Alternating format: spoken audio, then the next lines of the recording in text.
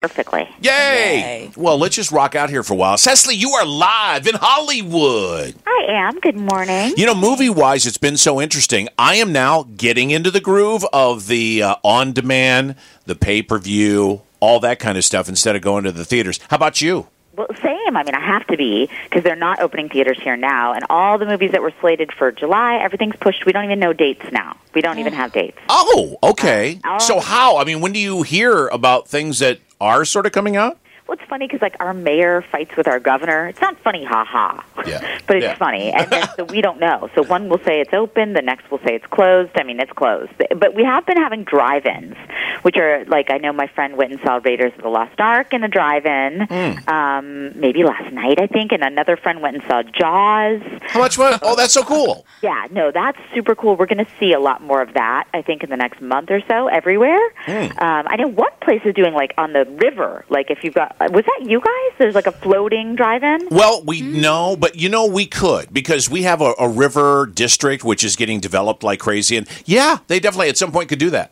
That's awesome. And then cut to, it's like there's piranha. It's like, oh, no. We just were trying to find a way around the COVID. And then there's, okay. So why not? This week we're going to start with Netflix. We don't usually start with Netflix, but if you have it, they have a movie called Fatal Affair about a woman who has an affair with this crazy guy. So it's obviously a ripoff of Fatal Attraction with the genders swapped. I mean, but that's so close. Like, why not just call it, like, Fatal Contraction? Like, just change it slightly. Yeah. I love the original. This feels like if all the writers and directors of Lifetime movies said, hey, we're going to go on strike. Good luck. And the pacing and the shots, the acting, including Omar Epps in the Glenn Close role, is so bad. I usually like him. Like, this is bad. There's a scene where the lead says to someone, is like, hey, come on, Brittany. And then in the next shot, same scene, she says, hey, come on, Courtney. Like, no one double-checked the script. Really? Changed the character name. I had to rewind it. I was like, wait, her name's Brittany. Yeah. It's one of the worst movies I've ever seen, and I mean that as a compliment. So if you're one of the people who likes to watch really bad movies, this might be for you. Oh, nice. Yes. Good to have options.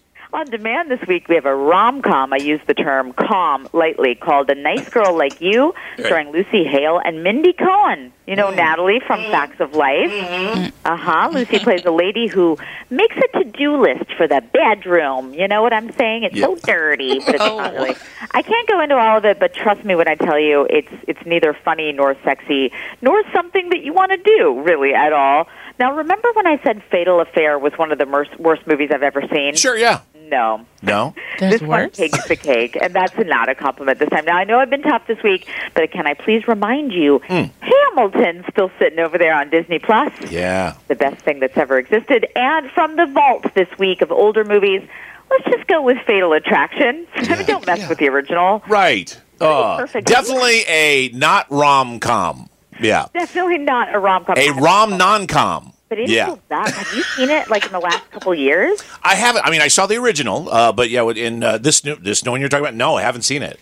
Oh, boy. No, not the new one, but the original, like, just see it again. Oh, yeah? It holds up. It does? Really good. Look out. All right. Fatal Attraction, not Fatal Affair. I will leave it there. We got some good stuff actually coming next week that I've already seen, brand new streaming stuff, and the big stuff's going to come. It's just we don't know yet when. Sure. Hurry up and wait. So, yeah, it'll be one of those things where they call you in at the last minute. You know, we're releasing it. Well, what we're really hoping is that, you know, if they do push it to online, that we'll be able to get things like Tenet, the Christopher Nolan movie, you know, the Unhinged Russell Crowe movie, because, you know, I don't want to sit in a theater. If they're not opening them, I don't want to be in there. No, and I understand. You know, I thought it was fascinating, the stats on, like, Greyhound. When they released that, Apple Plus said, hey, Apple TV said, let's get that movie. They released it, and it was kind of in the league of a movie release. And, you know, who expected that? Well, you had Tom Hanks, so...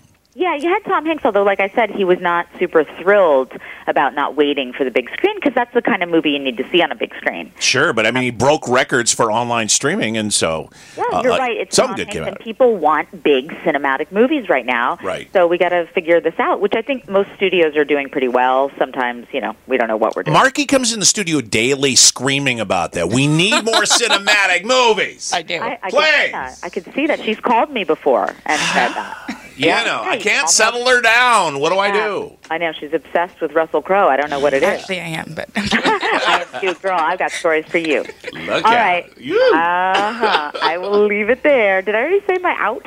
No, do your out. We need some out. We need cinematic outs, and if we had the cinematic outs, we'd be good. I'm live from Hollywood. I'm Cecily Knobler. See, that was good. That was good. Exactly.